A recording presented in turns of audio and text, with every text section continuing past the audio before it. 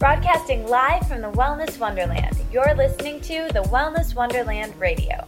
I'm Katie, and each week I chat with the most inspirational people on the planet on how to stay inspired in all areas of life.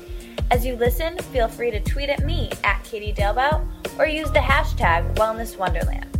I'd love to hear your aha moments. So grab your headphones and listen on the go, or cuddle up with a notebook as we dive in deep with authentic conversations right here in Wonderland. Welcome back to the Wellness Wonderland Radio, everybody. I am so excited for today's episode because it is the first episode of the Wellness Wonderland Radio where our guest is someone local to me here in Detroit. We have nationally renowned Dr. Joel Kahn here in Wonderland, and Dr. Kahn is the interpreventional cardiologist, meaning he treats patients with a blend of traditional cardiology, like stents, as well as preventative cardiology, which is much like what we talk about here in the Wellness Wonderland. Diet, exercise, meditation, lifestyle, all of the stuff that we promote here. So it's a rare blend, which makes him so cool. So I'm so excited that he's here. He also writes for Reader's Digest magazine and has a book coming out in January. Is that right, Dr. Kahn? That's right. Thank you for mentioning that. That's awesome. So I came across him after reading his countless amazing articles on Mind Body Green, and then heard him on the Rich Roll podcast, all before I realized he was local. So when I did, I was like, I have to meet this Kundalini yogi fellow and have him on the show. So thank you so much for being here. I'm excited to find a local person podcasting out to the world. So we're equally in the same club.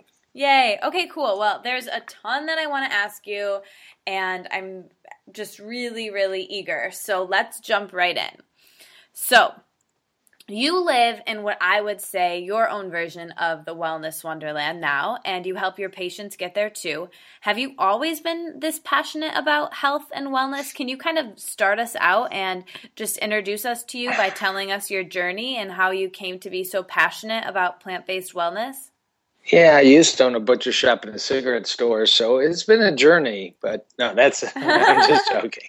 No, I'm a physician, so one would hope that underneath all that, in everybody, there's a passion to do good and help people, or it's time to get out of the business. And by no means have I lost that general base. But in a real brief way, I entered this field always being committed to exercise I was not an athlete. I'm not an athlete, but I was committed to exercise during undergrad medical school. And, those could be rigorous schedules to continue to do that, but it just always felt good. I didn't try and set any school records, and wouldn't have done that if I could, but I just made it into my routine. And then from a food standpoint, I really got into this. I grew up keeping kosher. I went to University of Michigan in Ann Arbor, a pretty hip place in the mid-'70s, late '70s, and the easiest path to following some religious guidelines to eat was to be a vegetarian at college. And so really starting about age 18, it wasn't a huge jump. I was close anyways, but, would eat in Indian places and a few funky little back corner restaurants that characterize vegetarian food in the 1970s. And then as training went on, the real seminal moment was I was headed out of town for about 3-4 days during my residency in internal medicine, and somebody handed me a book by John Robbins. And if you don't know who John Robbins is, we'll talk about that for 90 seconds. But it was called The Diet for a New America. I was going to do some hiking in Aspen for 3 days. And I read this book cover to cover. It lays out the first book I ever read, and one of the first books that made the case why a plant-based diet, a vegetarian diet, a vegan diet is good for the health, the planet, the animals, of course, the soul. And it really struck me. And I was with my wife back then, my wife now. She read it too, and we basically made the big jump to say our home is going to be a vegetarian home. And there still were, I don't love titles, but we weren't a vegan at the time. And then as it continued on in 1990, and this is probably the end of the story, I was kind of doing my own thing at home and doing cardiology by day, but then Dean Ornish, Dr. Dean Ornish, cardiologist in California, I was a fiend for reading all the medical journals, and He published a study called the Lifestyle Heart Trial, but he used a nearly or completely vegan diet to treat very, very bad heart patients and showed with the most sophisticated technology you could actually reverse heart blockage, something that, I was studying everything out there from medication to surgery to stents to balloons. Nobody was talking about reversing heart blockage, and he showed with very well accepted scientific methods that could be done. So 1990 was a big year, and in my personal life, we said let's just take the last leap and become kind of Ornish disciples, which was essentially a vegan lifestyle, fully plant-based. And I started talking to my patients about it, and so it's actually grown and grown. I actually do both a better job of it now. It's a better world to be teaching people about the value and virtues and the methods of plant-based diet. And my passion about it is probably highest it's ever been in my life. So it's going to keep going. That's amazing and so needed here where we are, and I like what you said there about it's much easier now and from when you started back in the 70s. However, I would still argue to say there is a long way to go, and also where we live compared to some other areas, like in California, I always joke, like everybody there looks like me, everybody's vegan, everybody, and here it's kind of a different story. So would you say, bridging that gap and talking a little bit too about that gap in the medical community where this is not the mainstream way of life, and how do you kind of combat that? Well, and sadly, though I'm optimistic, hospitals and the medical community are probably some of the worst examples out there of what has largely been, good changes. You just have to go through any grocery store, go through many decent restaurants that have little V's for vegetarian or GS or gluten-free, and you see all kinds of little pockets of hope that people are paying attention and responding. Hospitals, it's not happening, and it should be the leader. I'm very passionate about this topic. Hospitals should be leading the charge. We have science now. We have hundreds of studies that show that a nearly or completely plant-based diet stops disease, prevents disease, reverses disease. I can list 25 of them that this has been shown. And it's not controversial, but it's not popular. It's not supported by pharmaceutical reps that are detailing doctors on broccoli and artichokes and pomegranate. And we don't get much training, like everybody's heard way too many times. Doctors to this day don't get much nutritional training. So I'm pushing real hard. We've got, in town some real health community of some little sparks of light. Vending machines are a little healthier, a few choices in cafeterias, a number of hospitals have pulled all the fryers out, but it's a real uphill battle in the medical community. And I'm not knocking any of my friends, but doctors are no more likely to embrace a plant-based diet. They're going to be running to their Capital Grills and steakhouses, of which you can get excellent broccoli and baked potatoes, by the way. But they're really entrenched in a meat-based life, and it's going to take some time there. But I'm really, really planning to lead that charge. That's amazing. We need you, and we need all of us. Just bringing light on this conversation like we're having right now, because it isn't the mainstream thing. Yeah, and I'll tell you, like you say, we are not. This is not the same as living in Santa Monica, and I don't live there, but.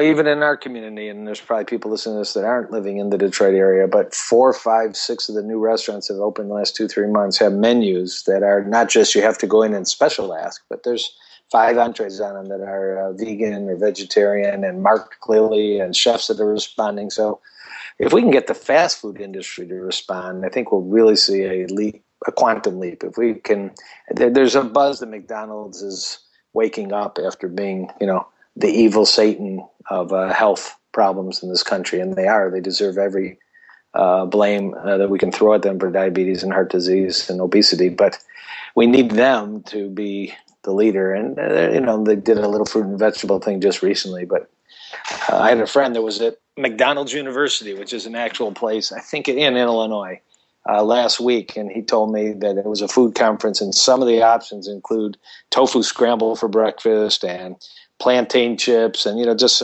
some things that really stood out. And anyways, it's going to take big corporate America to shift the tide. And then hopefully they'll see there's money in it, because God knows we need the health. Yeah, absolutely. I mean, I know you and I were both at the same event a couple months ago when Joe Cross came to town, and he was saying that the McDonald's and these fast food chains can actually be our best friends. It's every time we are voting when we purchase something. So yeah, absolutely, and so far there's just lots of potential in them. It's a reality, but it's going to happen. I mean, and anybody listening here is plant-based. Be vocal and be patient, and support those places that are doing a good job. I don't want to blast out anybody. You walk into Chipotle or Qdoba or other places and get a relatively healthy plant-based, bean-based food choice, and they'll do well, because I think people are sick and tired of spilling over into the next seat because they've eaten a few too many donuts and white bread burgers. Yeah, and just bringing it back into the kitchen too, and knowing that that's kind of where health starts. So I'd love to transition now. We've talked a bit about food, but let's talk a little bit about exercise and how functional exercise is a great way to get someone started with movement. It's something I know I've heard you talk about, and it's something that I really love because, like you said earlier, I'm also not an athlete. I've never really been that athletic. I love yoga, but for me, functional exercise is really my favorite way to move, whether it's just like walking outside and just getting people moving. Could you talk about the best way for someone to kind of get started with exercise? Well, I agree. Not everybody's going to find a gym, although it's easier to find gyms than it used to be, and particularly the $10 and $19 a month gyms that can do the job with some weights and some cardio, and you certainly do want to mix it up. And many people will say now standing on an elliptical for 30 minutes is better than sitting on your rear eating bonbons, but it may not be the ideal form of exercise, but at least it's out there. There's options. There's workplaces that are offering it. So the standard gym is always a great place to try and get in half an hour most days of the week and meet American Heart Association recommendations of 150 minutes a week of moderate exercise. But building it into your life, what you said, functional exercise, which is part, and I mean, it's so trite, but my car is always the farthest car from the stairs at the hospital I'm at, and I just get another 3-minute brisk walk, a little bit uphill in the morning, taking the stairs for 1 and 2 flights if you can do it, or more if you're in the shape. Standing as much as you can. I'm talking in the workplace, if you're taking a phone call. In fact, I'm going to stand up right now. I am sitting. I'm being a bad example, but now I'm standing. Answering phone calls, standing, using high desks, standing desks. If you can get your boss to buy one, or you can buy one, a treadmill desk, walking 1 mile an hour, doing some squats, for 5 minutes or 3 minutes every hour at work. There is one great program. I think it's called abeforfitness.com, abeforfitness.com. A friend of mine, Dr. David Katz, who's professor and head of preventive medicine at Yale, has a whole free series of videos, totally free for any employer, for anybody. It's called Activity Burst Exercise. That's what AB is. But it's just little things you could do at your desk at work for 3 minutes, 2-3 times a day, tricep dips and squats and plank, and it's a little crazy, but these are videos that guide you through them so you don't feel like you're doing it alone, and little game changers like that. It's a whole field of science that Dr. James Levine at the Mayo Clinic has worked on, and really the difference he believes between thin and heavy people is to some degree our diet, but he thinks it's actually how much you just move during the day in usual activities. So butt time is bad time. Butt time is bad brain time. So we really need to build into, again, hospital culture. It should be walking meetings, standing desks. All that stuff is starting to happen, actually. Our CEO of our hospital has a standing desk. He doesn't have a chair in his office, and I love to see that example. Nice. That's amazing. Well, we'll put that link below because I think everybody could use some help with that and some support. So good.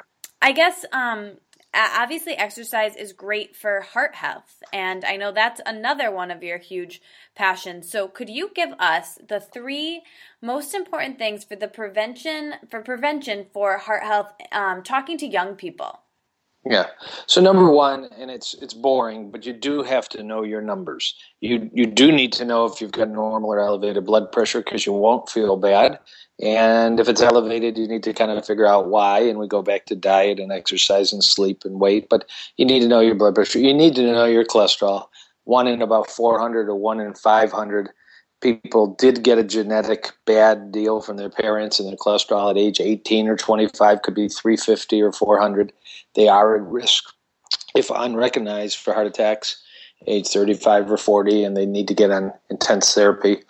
You probably want to know your blood sugar fasting, particularly if you're overweight, because diabetes is exploding. And again, so you want to know if you're ready to cross that line into some of the major risk factors. Of course, you want to know the number of cigarettes you smoke a day, which always should be 0. And you got to be honest about that. That's nothing but a death habit. So you want to know your numbers. Number 2, my constant message is P to A ratio, plant to animal ratio. And that's the way you eat. And whether it's 100% P to A like I am, my ratio is 100 to nothing because it's all plant-based.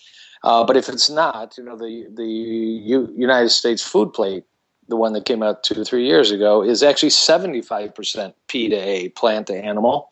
And I think that's a remarkable statement by the government that finally got something right, that half the plate should be fruits and vegetables, a quarter of the plate should be whole grains, and then a quarter of the plate could be your choice of protein, but that could be tofu, tempeh, seitan, and it could be egg whites, and it could be fish. And hopefully it's not much red meat, because red meat causes you to die early. So don't eat it. Don't eat processed red meat. This is science. It's every week there's a news study that shows that red meat, and particularly processed red meat, there's a bacon craze going on in this country. Bacon is one of the most dangerous foods out there, according to medical science, for both rectal cancer, and that's not what I'm signing up for, and for premature death. Yeah. I hate to slam the bacon people, but the bacon people are faking people in terms of actual good health, and they need to get off that habit. And so that's number 2.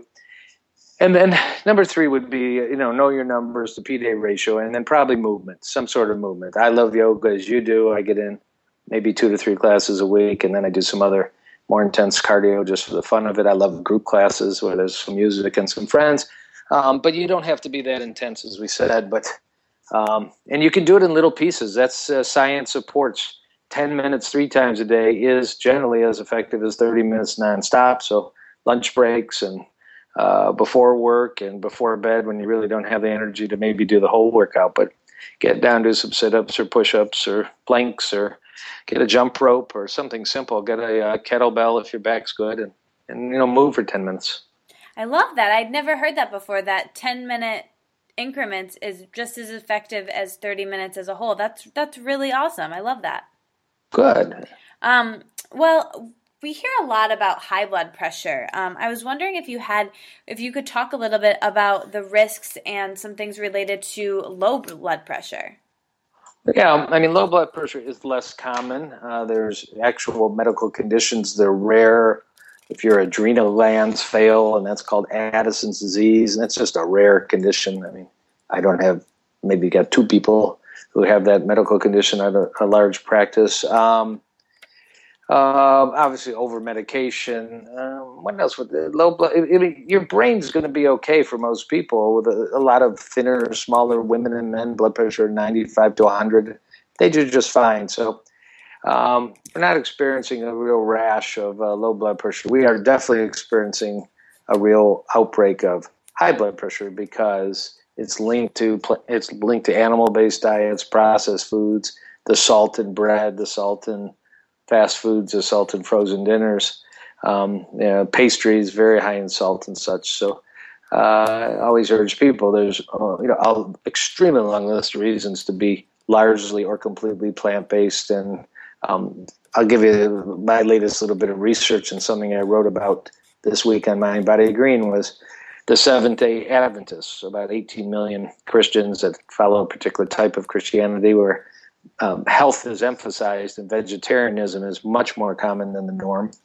And that vegetarianism ranges from vegan 10% to pesco vegetarian, those that eat fish a few times a week, those that eat dairy a few times a week.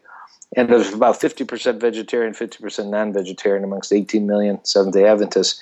And the cool thing is, since 1958, they've been doing studies on these people to see if there's any difference in their diet pattern and their health. And there's like no blood pressure problems in the vegans and the highly consistent vegetarians. And the blood pressure problems are much more common in the meat eating group. And these people live in the same neighborhoods. They go to the same church. They're very similar socioeconomically. So it's one of the more remarkable studies out there that shows, again, something about staying away from animals. It can help so many aspects of your health, and keep off of medicines. Yeah, absolutely.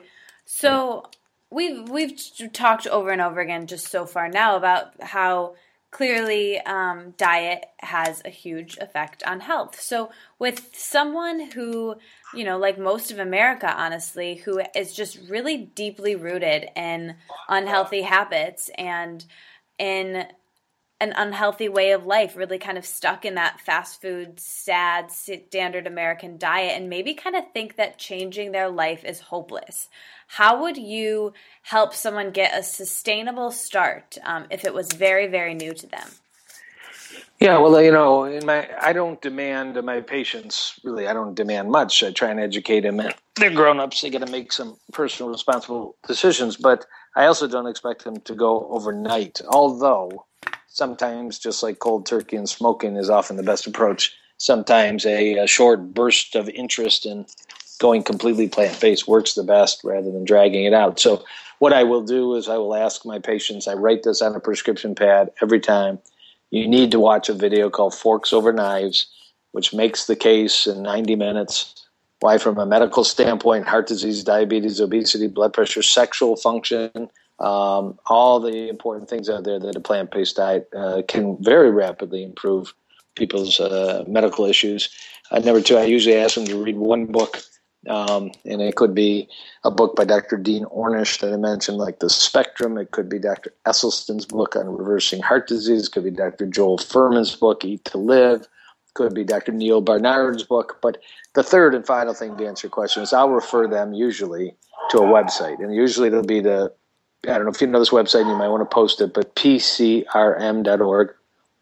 P at Peter, C, Kathy, R, Rachel, M, Mary.org, which is Physicians Committee for Responsible Medicine.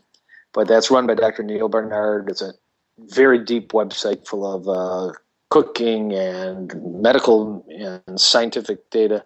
But they have a 21-day kickstart program, how to go plant-based for 21 days. And if you sign up for free, you get emails, you get text messages. Carrie Underwood might send you, an email. Obviously, it's probably a canned, prepackaged one, of course, things like that. But it's really well done. And I will say PETA, PETA.org, has the same 3-week, 21-day. There's others out there. These are completely free. They're very well thought out. They send you menus. What are you going to eat on Monday morning, lunch and dinner if you need some guidance, shopping list. So those are kind of the attack modes to get into their brain a bit. But again, going back to that same Dr. David Katz at Yale, he says, skill power creates willpower. I want to be plant-based, but you need skill power. And you need some skills. You need to know if you need a blender or a NutriBullet or a juicer, and you need to know where to go shopping and what should be in your pantry. And these are the websites that really have been very helpful to me effectively communicating to patients. I love that. And there's so much good out there. I mean, I know we're both fans of Joe Cross, and the film Fat, Sick, and Nearly Dead, I think, could really help catapult people and just exploring Mind, Body, Green for a couple hours. There's so much wellness knowledge there, and I love that Jason really has made it a place that really brings wellness to the masses and to people who it's not their passion, like you and I, we're into this, but there's a lot of people who aren't. So I think that's really cool. Yeah, it's they just set a record, and almost 6 million people looked at Mind, Body, Green last month, which is just so cool. Unbelievable and very helpful. Yeah, absolutely. So we've talked a lot about vegetarianism, but now I'd like to bring up the big G word. And could we talk a little bit about gluten and its effects on the body? Yes. I've been a reasonably sincere student on this, and I'm pretty much a freelance. I don't have any ties to any particular manufacturer of vitamins or food or products. So Is gluten an issue for 1% of America? Absolutely, because that's approximately the number of people that have celiac disease, and they absolutely need to feel better by avoiding all forms of gluten, and that's more than just wheat. That's barley, rye, spelt, and such, even some oats. And then there's this controversial how many people are gluten sensitive or having some medical problems that don't affect their GI tract specifically, which is usually where celiac disease. Are the people with migraines? Are the people with rashes? Are the people that haven't lost weight? People with thyroid issues like Hashimoto's? And I believe there are. I don't think it's all of America. And I often encourage my patients who just aren't feeling great for a variety of reasons to take 4 weeks and do what's called an elimination diet and really try and stick to a gluten-free diet for 4 weeks. There's plenty of options, although they're not very healthy options in most of the grocery stores, but at least there are options for bread and such. And there's a website, gluten.com. I just tell them to go take a look at it. That gives them some information.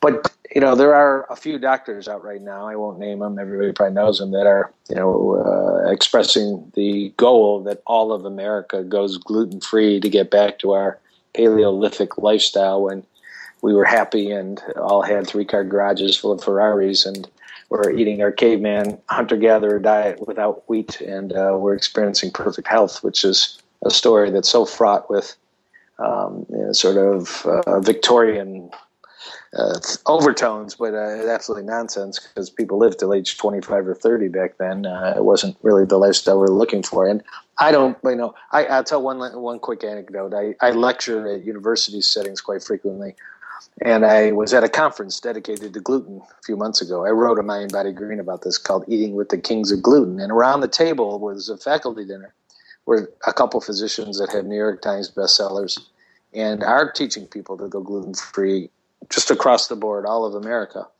And they wouldn't touch the bread bowl without question. And then there was a Harvard professor who is the scientist who's discovered all the chemistry of gluten, how it affects the gut. He's creating a drug that will ultimately allow celiac patients to eat some bread products. A real amazing guy, probably will be in line for a Nobel Prize, in my opinion, for all the amazing science he's done. He's Italian.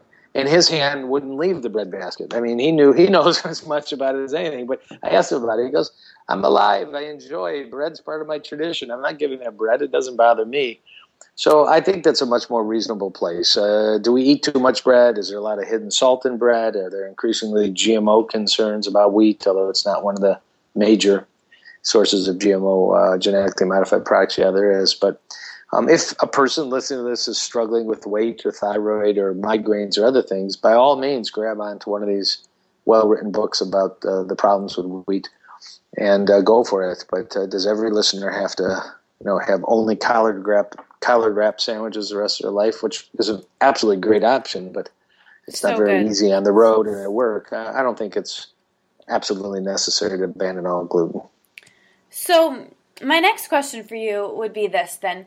It's really easy to still be vegan or vegetarian, but be very unhealthy, eating a lot of gluten and a lot of processed food and a lot of soy and a lot of GMOs. So would you say that you would rather see someone eating, if they're not transitioned to, a more raw and plant-based diet and their vegan diet is less than perfection, would you rather them have a diet where they are eating cleaner, but there's a little bit of some humane animal protein within that diet?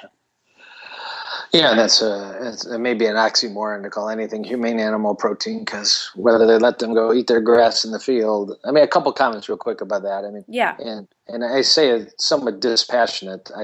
I don't go to slaughterhouses. I've watched all the videos, and I have no doubt CAFO, CAFO kind of factory animal farming is a horrendous outgrowth of the last 50 to 70 years. But the grass-fed idea, which theoretically would create healthier animals, healthier beef, healthier chicken, and all higher omega-3 to omega-6 ratios, it's not sustainable in America. There's no way there's ever going to be more than 2 or 3% of all animal products being grass-fed, because it is much more efficient to do the horrible factory farming. We don't have the land. We're going to use even more resources, more water, more grain feed, more grass, and all to sustain a large industry If all of America were on grass-fed beef, there would literally be no room right now for humans. So as our population is growing worldwide, grass-fed options are kind of romantic again, but they're not really realistic unless some major technology breakthrough occurs. So the best thing is just to limit the amount of animal products to as close to zero as you can for the planet, for the animals, for our own health. But specifically answer your question, yeah, a healthy version of the Mediterranean diet, which is going to be very plant strong, with grains, with legumes, and with lean sources of protein, or a very healthy form of what is popular to call the Paleolithic diet, which is going to be just like the Mediterranean diet, but no grains and no dairy. There may be some dairy in the Mediterranean diet, but it's going to be very plant strong, very colorful, very lean protein.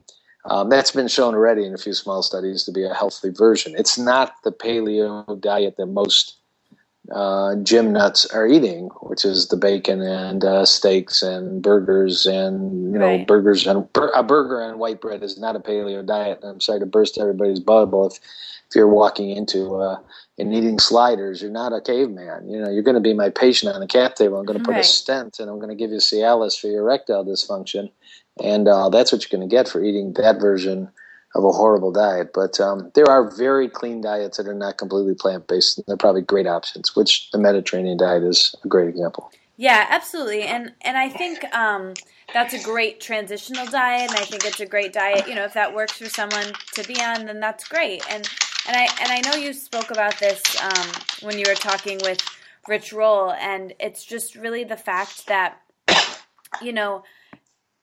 all of these people, whether they differ in opinions, these diets, these lifestyles, it's all about eating more plants and whatever it is, and just incorporating more plants. And the thinking about what you need to eliminate can kind of be secondary if you focus on what you get to eat more of. And that's the beautiful, amazing plants that we have all around us, and in-season things, and just that's a lot easier and more fun to focus on than what you can't eat. So I think that's just a good message for people to take away from this. So speaking of eating a little bit more, let's talk a little bit about, I'd love your thoughts on this. It's something I talk about a lot around here, about mindful eating and how that's important for health. Even when you have a really busy, like you have, on-the-go lifestyle, how do you make mindful eating come with you when you're eating on the go? And it is an important, mindfulness throughout our life is both a popular thing to say, but it's important. We never know what tomorrow is, and we need to have a sense of gratitude for where we are right at this moment, because many people would like to trade places no matter what kind of pile of problems we think we have. So it's very important. And mindfulness in our work, mindfulness in our family relationships, mindfulness in our exercise when we park in the parking lot. Of course, the classic leaving the yoga studio and then everybody's back driving like nuts in the parking lot is not the best example. I'd tell you, taking it from your mat and taking it out there is yoga, and that's what I love about the practice of yoga, amongst other things. But when it comes to the plate, there are obviously cultures and religions that will pause for 30 seconds and say a blessing, which is a mindful practice. Whether it's a religious blessing, whether it's thanking the farmer and the animal, or whatever it is that's on the plate. Chewing is an act of mindfulness. Sitting with family and talking to each other during a meal is an act of mindfulness. These are goals. Nobody's hitting those 100% in America anymore. I'm not. Trying not to scarf down prepackaged fast food with no thought and all. So. There are a few tricks. Using a smaller plate is a mindful act that does reduce the number of calories. Using a salad plate as your main dish, using a small fork and a small spoon has been shown to reduce. You by nature are just going to fill it up a little less. You're going to eat a little slower. You're going to reduce the number of calories and perhaps actually eat slow enough that your body gets a clue that it's full before you've downed a 2,000 calorie Cheesecake Factory meal. When you're in a restaurant, asking for half of a large meal to be packaged right at the beginning, just package half of that up and I'll take it home after, so you have lunch or dinner for tomorrow and don't run the risk of eating the entire calorie-laden meal is a mindful act. Asking for no bread basket on the table is a mindful act. Probably most of us don't need it, and certainly gets back to the gluten question. I mentioned chewing. There's a form of mindfulness where it's both a form of mindfulness and it's a form of biology to chew 10, 20, 30 times. Yes. There's an author out there that calls it Judaism, which is just a funny little term.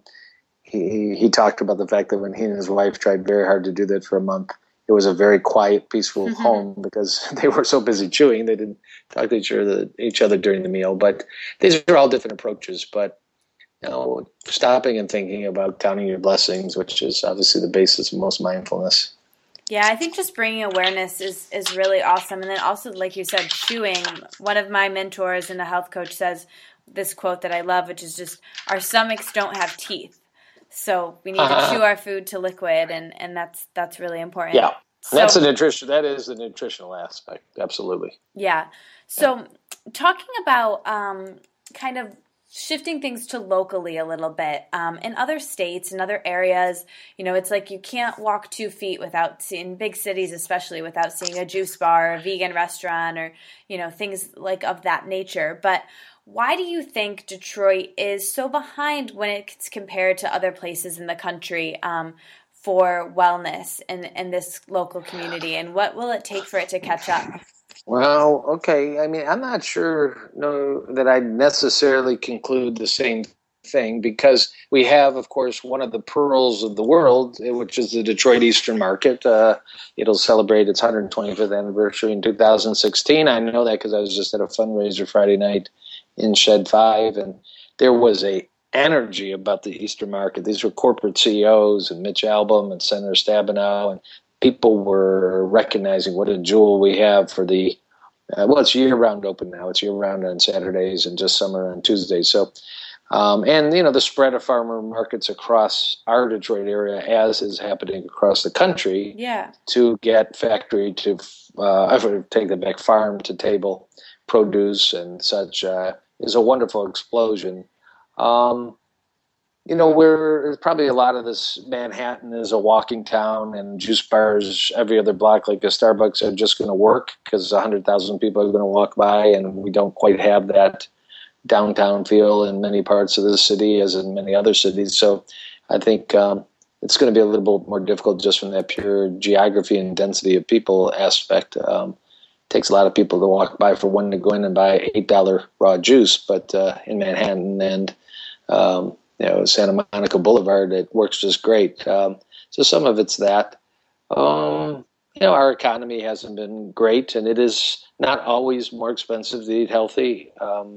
Bean stews and soy tacos and rice and beans are extremely inexpensive vegetarian options for families on a budget. But, an $8 glass of juice, or I had an unbelievable chaga tea yesterday with ginger and cayenne and there was some other good stuff, for $7.50 for a glass of tea on the go after yoga. But, we're going to shop ourselves out of the market if we can't get prices down a little bit. So I think there's a bunch of dynamics. I'm very optimistic that Detroit and our green, farming market, both the markets and the the grocers and the farming, the urban farming is the word I was looking for, are going to make Detroit one of the centers of the country. In fact, that's the plan down at the Eastern Market, and that's the corporate focus, is to make Detroit, with Danny Gilbert's plan to knock down a lot of these empty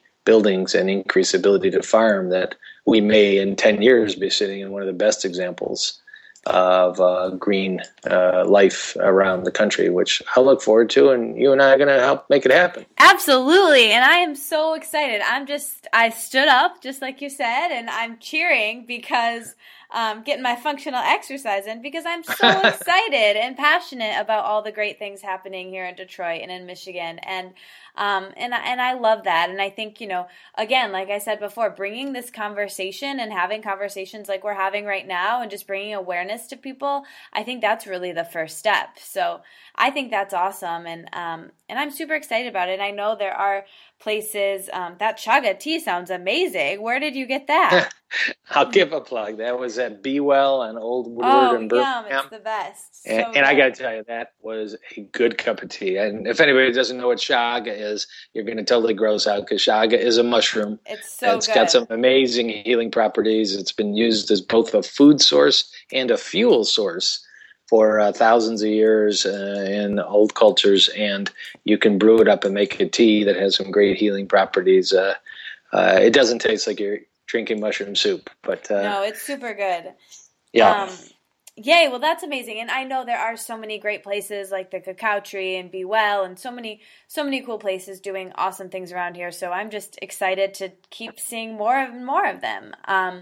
So speaking of raw vegan food, I'd love your opinions a little bit about raw versus cooked food and your thoughts on maintaining a raw lifestyle kind of in a place like this where we live, where it's cold for most of the year, or a pretty good chunk of the year, and that may not work for some people's bodies. So talking about benefits of raw food versus cooking plant-based food. Yeah, I can give you my opinion. I haven't done independent science on this, but I am a pretty good student of two people. One is Dr. Gabriel Cousins, who is a physician and has a center outside of Tucson called Tree of Life. And then another PhD, Dr. Brian Clements, Clements, who has a healing center in West Palm Beach called Hippocrates Health Institute. They're both speakers, authors, healers. They run centers that treat thousands of people a year. I've been to one of them for quite a while.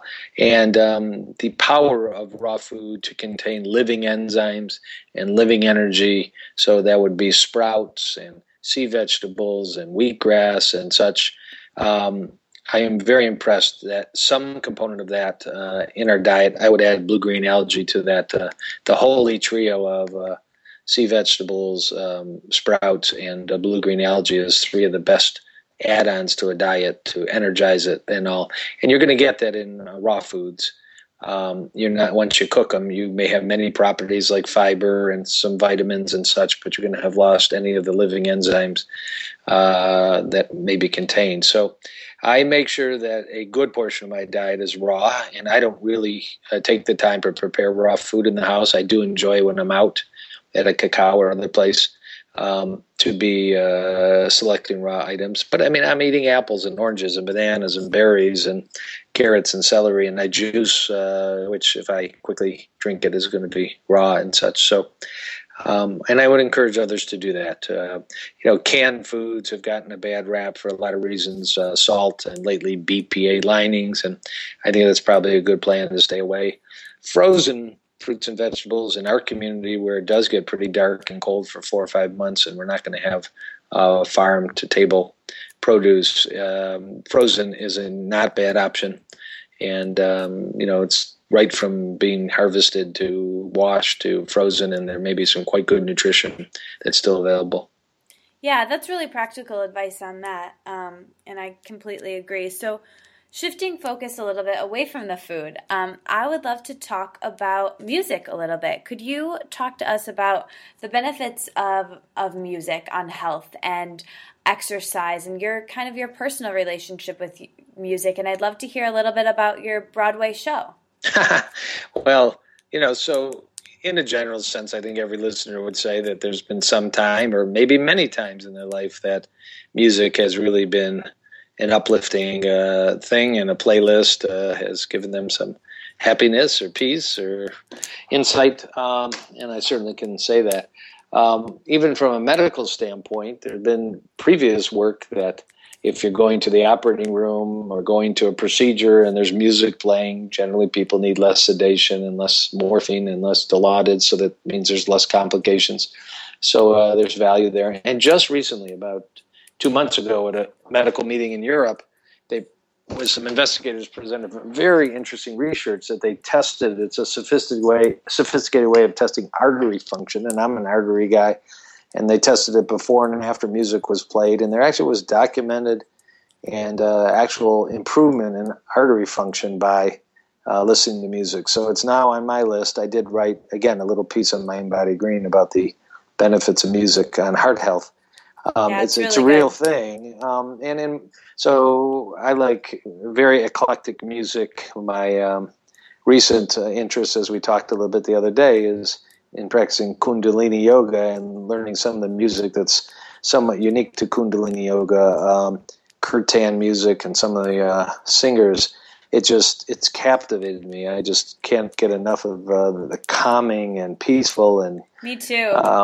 sounds and vibes. Of course, I don't speak Sanskrit, and some of this is in Sanskrit and some is in English, but just wonderful stuff. So yes, I did. I went over the deep end a while back and invested in the startup of a musical that was based on the life of a remarkable rabbi who wrote thousands of songs and played with Bob Dylan and played with Joan Baez and had a house in Haight-Ashbury in the 60s and then right next to the Grateful Dead, even though he was an Orthodox rabbi. And that show just finished a 3-month run on Broadway and now is going to go on tour called Soul Doctor. But it's been an interesting experience. I don't plan to retire on the proceeds. It's more insanity than financial planning, but I've had a lot of fun with it. And, my favorite line in that show, I was thinking about that this morning, was there was a statement by Rabbi Karlbach, is his name, that somebody was asking why he didn't get angry at somebody. Why wasn't he reaching out and reacting back? And his answer was,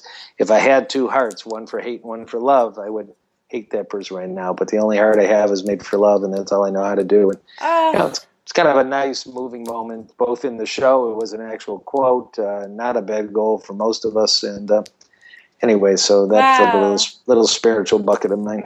Yeah, I love that quote so much, and it's so perfect for you being a heart guy and all. Right. That's true. I love that. There is only one heart. So feel it. You got to be, we haven't talked about this, but you really do have to be careful with your brain.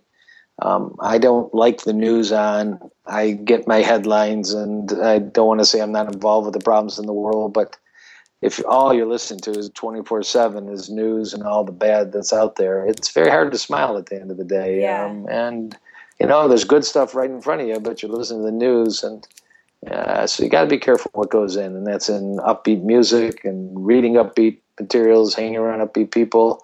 That's certainly, I go to a spin class and I have a wonderful time in spin class. But it's a little different feel. It's not necessarily one of us supporting the other in an open way. And you go to a yoga class and there's such a palpable feel of a community supporting each other. The language of, falling down and getting back up together. And that's reason number 112 why yoga is such a unique thing in America nowadays. Yeah, absolutely. And I love what you said there about kind of avoiding the news, especially in the morning. I know Marianne Williamson has this amazing quote, and I recently heard her talking about this, and she's like, people wonder why they are tired by noon. It's because they start the day with coffee and with news, and it's like, no wonder you're drained by noon, the toxin. So if you can really keep the positivity up and keep your brain as healthy as your body, I think that's definitely huge. So morning routines kind of is my next question I was going to ask you. I was going to get super personal, so this is kind of a great segue. So this is one question I absolutely love asking everybody who comes on the show, because I feel like it's a great way to kind of look into their lives. So could you walk us through your morning routine and maybe the first 3 things or the first couple things you do in the morning to kind of get you up and prepared for the day, and why it's important to do these things in the morning for how the rest of your day goes? Sure. So, I usually roll out of bed about 10 a.m. and I get a pedicure, and then I sit in the sauna for an hour and a half, and I read some Yogi Bhajan, and, about 1 o'clock I think about work. That'd be nice. But unfortunately, I have about a 90-hour work week, and that doesn't happen. And sometimes it's 4:30 in the morning to make it to the gym by 5 for a spin class, and sometimes it's make it to the hospital by 5:30. So, one, I do try and get sleep. I do more than I ever did in my life, try and get 6.5 to 7 hours a night. 7 hours is really important. 7.5, you can do everything wrong in your life and live to 100, so there is no magic that guarantees. But in general, trying to get 7 hours sleep a night, which for me means trying to get to bed by 10:30, 11. So that's one thing I do. Two, I do get up. I do generally have a glass of warm water with a lemon, a little Ayurvedic start to an alkaline day. Just recently, one of my yoga instructors has me putting a little bit of tulsi or bacopa or ashwagandha. These are little green powders from the Indian tradition, and kind of in there, and gives you a little energizing, actually more. I do usually pause on awakening for about 30 seconds to say a little traditional, actually Jewish prayer of thanking the Lord for letting me have another day, something I learned way back as a kid. I didn't grow up in a very traditional house in terms of Orthodox, but nonetheless, it's something that I probably about 90% of the time just pause for a minute to be grateful. It's kind of like Shavasana at the end of yoga, but starting the day that way, usually still lying in bed. And then breakfast is usually on the run. I do have a NutriBullet, that wonderful little $80, $90, $100 little device. So that's my go-to for berries and greens and maca powder and spirulina and chlorella and flaxseed and almond milk, and zip, I'm out the door. Sometimes I eat at the hospital. They have a decent oatmeal bar, so I think I'm going to touch. I drink coffee. Coffee has a lot of merit. Coffee's not on the bad list nowadays. Maybe keep it to 3-4 cups a day max. Do a lot of green tea during the day. I usually like to throw a little soy or almond milk in there. Soy is not on a bad list. Soy is a good food, and it's a healthful food, particularly edamame, natto, tofu, chicken nuggets for your whole life is probably not the best choice, but soy has gotten a very bad rap, and undeservedly. It actually clearly reduces prostate and breast cancer. So anyways, there's a lot of soy in my diet, but largely unprocessed soy. Tempeh would be another soy example. And then I work, and I try and breathe, and I actually do think about breathing a few times during the day. I do this little thing, again, I hate to say, as I've written about this in Mind, Body, Green, it's called 4-7-8 breathing. If I'm going into a stressful situation or something, it takes me about 60 seconds to do a quick little breathing exercise. You put your tongue on the top of your mouth, you breathe in through your nose for 4 seconds, you hold it for 7 seconds, you blow it out completely for 8 seconds, and you do that 4 times. And it's called 4-7-8 breathing. It's been shown to improve your parasympathetic nervous system and reduce your sympathetic nervous system. It's very similar to pranayama breathing in yoga, but it's something that can give me some calm for just a little place to hide for 60 seconds during the day. Try and have dinner with the family at the end of the day. My kids are grown, so they may be around just to pop in, or certainly with my wife. I have had the luxury, but a lot of people actually could do it. It's in the price range. I have an infrared sauna in my house. It's not terribly expensive. You can get one for under $1,000 or spend $2,000 or $3,000. It's a very special kind of sauna, very deeply penetrating. You sweat a lot, and you very quickly can eliminate some toxins. So 3, 4, 5 times a week, I try and duck in there at a very high temperature for about 30 minutes. I take a lot of supplements. I believe in a very natural diet, but I still have been trained and believe there's a little help to. I take CoQ10, I take vitamin D, I take some green powders. I don't know why, because I eat so much green, but I still do. The only thing I definitely do fast is moving your bowels. That's a funny vegan joke. I came up with 22 ways you might know you're a vegan, and my favorite one, and this was mine, was if it takes longer to pee than to poop, you might be a vegan. So enough green powder. Funny. Anybody out there who's got the big C of constipation, come join the plant-based life. No problem with us. That's a little bit just for humor and maybe TMI. What else goes in the day? I'm a student. I think, whatever you're a student of, whether it's yoga or engineering or finance or, in my case, I'm a student of wellness, and that's reading about every aspect of health, from mind, body to stents to, food and the rest. So I'm constantly reading, and that's one of the reasons the TV's not on much, because there is only 24 hours in a day. So, I don't know. I haven't been asked that question before, but I I love. try and incorporate, most of the things we've talked about. I try and get them in during the week, if not every day. Yeah. Well, I'm glad that it was the first time for you to get that question. So then the last question I have for you before we do some quick fire questions to wrap, but my last big question is this. So the name of my blog, as you know, and this podcast is The Wellness Wonderland. So when I offer that term to you, Dr. Khan, what does that make you think? And what does living in a wellness wonderland mean to you? Well, I think it's a wonderful term, and I don't think we're quite there yet. I think we're still, if I remember Alice in the Wonderland, I still would think we're in the white and black phase. We haven't, or maybe that's Wizard of Oz when all of a sudden it turns into bright colors. Shame on me. Same thing. That's okay. Mixed metaphors there. But it would be I led a corporate wellness program at one of our hospitals. I was in charge of 18,000 employees and trying to develop programs for their health. And a statement that I heard, and I believe is, you got to make the right thing to do the easy thing to do. And in our culture right now, the right thing to do, the easy thing to do is the wrong thing to do. It's bad vending machines, it's fast food, it's sitting on your rear end, it's stimulation 24 hours a day so you don't sleep. So my wonderland would be when it is the easy thing to do is the right thing to do. And at work, in a cafeteria, in a vending machine, in a hospital, in a gym and such, that there's, and as you drive down streets, that there's access to reasonably priced, healthy food options, not laden with chemicals and pesticides and saturated fats and preservatives and such. And I think the change is going to happen, that we build movement back into our lifestyle and we emphasize at work that people are important and that taking a break for their health is both financially and morally important.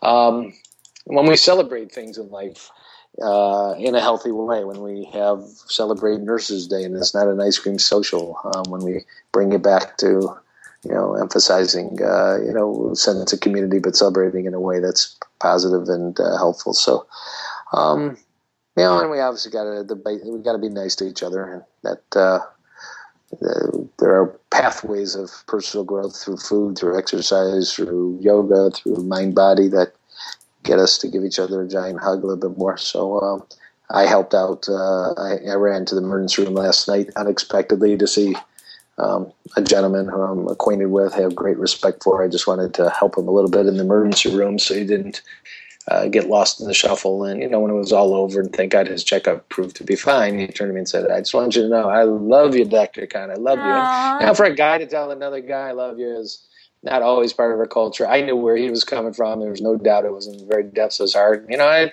turned right back and said, "I love you too." And it just didn't want you to stress out here and get lost. Nice little moment. So that was a little piece of Wonderland last night. I love that. That's exactly what I hope for the Wellness Wonderland to be and kind of emulate. So awesome. So let's wrap up with some quick fire questions. Just say the first thing that comes to your mind. You ready? Oh, this could get me in big trouble. Okay. This will be really fun. Okay. Favorite color? Green. Favorite health ritual? Sauna. Favorite day of the week? Monday. Favorite hour of the day? 10 p.m. Favorite in-season fall vegetable? Pumpkin. Favorite fruit? Pomegranate. Favorite way to relax? Curtain music. Favorite recent Detroit meal? Last night, carry out vegan meal from Baco's restaurant in Southfield, the best vegan food in the whole world. If people don't know that and they live in the Detroit area, I usually eat there, but I didn't have time. So sorry, that was a long-winded answer, but I had a shaved trumpet mushroom, spinach salad, and then I had in paper some fall vegetable caper dish. Oh, it just went on and on. It was just unbelievable. But it's always like that every time. Yum. I can't wait to go there. I've never been there. On Northwestern Highway by Franklin Racquet Club. Yeah, and I do not have a piece of the ownership there. It's just, I'm amazed what a good job they do. I'll have to go. I can't wait. Amazing. Usually I ask that question, and it's people who don't live by me, so this is super exciting. Okay, a couple more. What is if you could have one superhero power for a day, what would it be? Oh, I would sweep down to every fast food restaurant and take out the fryers and the pop and all the saturated fat, and I'd leave them big, giant buckets of kale. Amazing. I love that one. What is your favorite on-the-go snack? Man, he's bailing here. He's not coming up with a quick one. Actually, I'll give another plug. There is I don't like food bars. There's two exceptions: Lara bars, because they're 2 ingredients only, and we have a local one called the Raw Flax Bar. It's made in Oak Park, sold in Southfield. So that actually have a whole stack of them because flaxseed is a really healthy product. So the Raw Flax Bar, FLAX. Nice. What is your favorite movie? Forks Over Knives. Nice. I want more people to watch it. What is your favorite book? God, I read so many books. My favorite book, actually, in the last 6 months, Finding Ultra by Rich Roll. Yeah. That Love book Rich Roll. moved me, and it speaks to addictions and food and exercise and personal growth. Finding Ultra. Amazing. Yeah, and Rich Roll will be coming on my show soon, so stay tuned. Ooh, say hi. I will. What about your favorite vacation? Of those that I've taken, I'd say a bike trip through Tuscany with my wife, where you climb like a maniac, then you drink wine, then you go down as fast as you can and hold on because you have so much wine in you. That's as close as farm to table as you're going to get. Well, I love that. What an amazing place to end. This has been an amazing transformational interview, and I know so many people will get great benefit from it. So thank you so much for stopping by Wonderland, Dr. Kahn. Well, keep it going because we need these sparks, and you're doing such a great job of sharing sparks of light that we need. So thank you. Thank you. Thanks, everybody, for listening, and we will see you next week. Bye. Bye-bye. Thanks for listening. You made it all the way to the end. I'll be back next week, but until then, let's stay inspired and keep this conversation going. So tweet at me at Katie Dalebout and our guest with your aha moments from this conversation.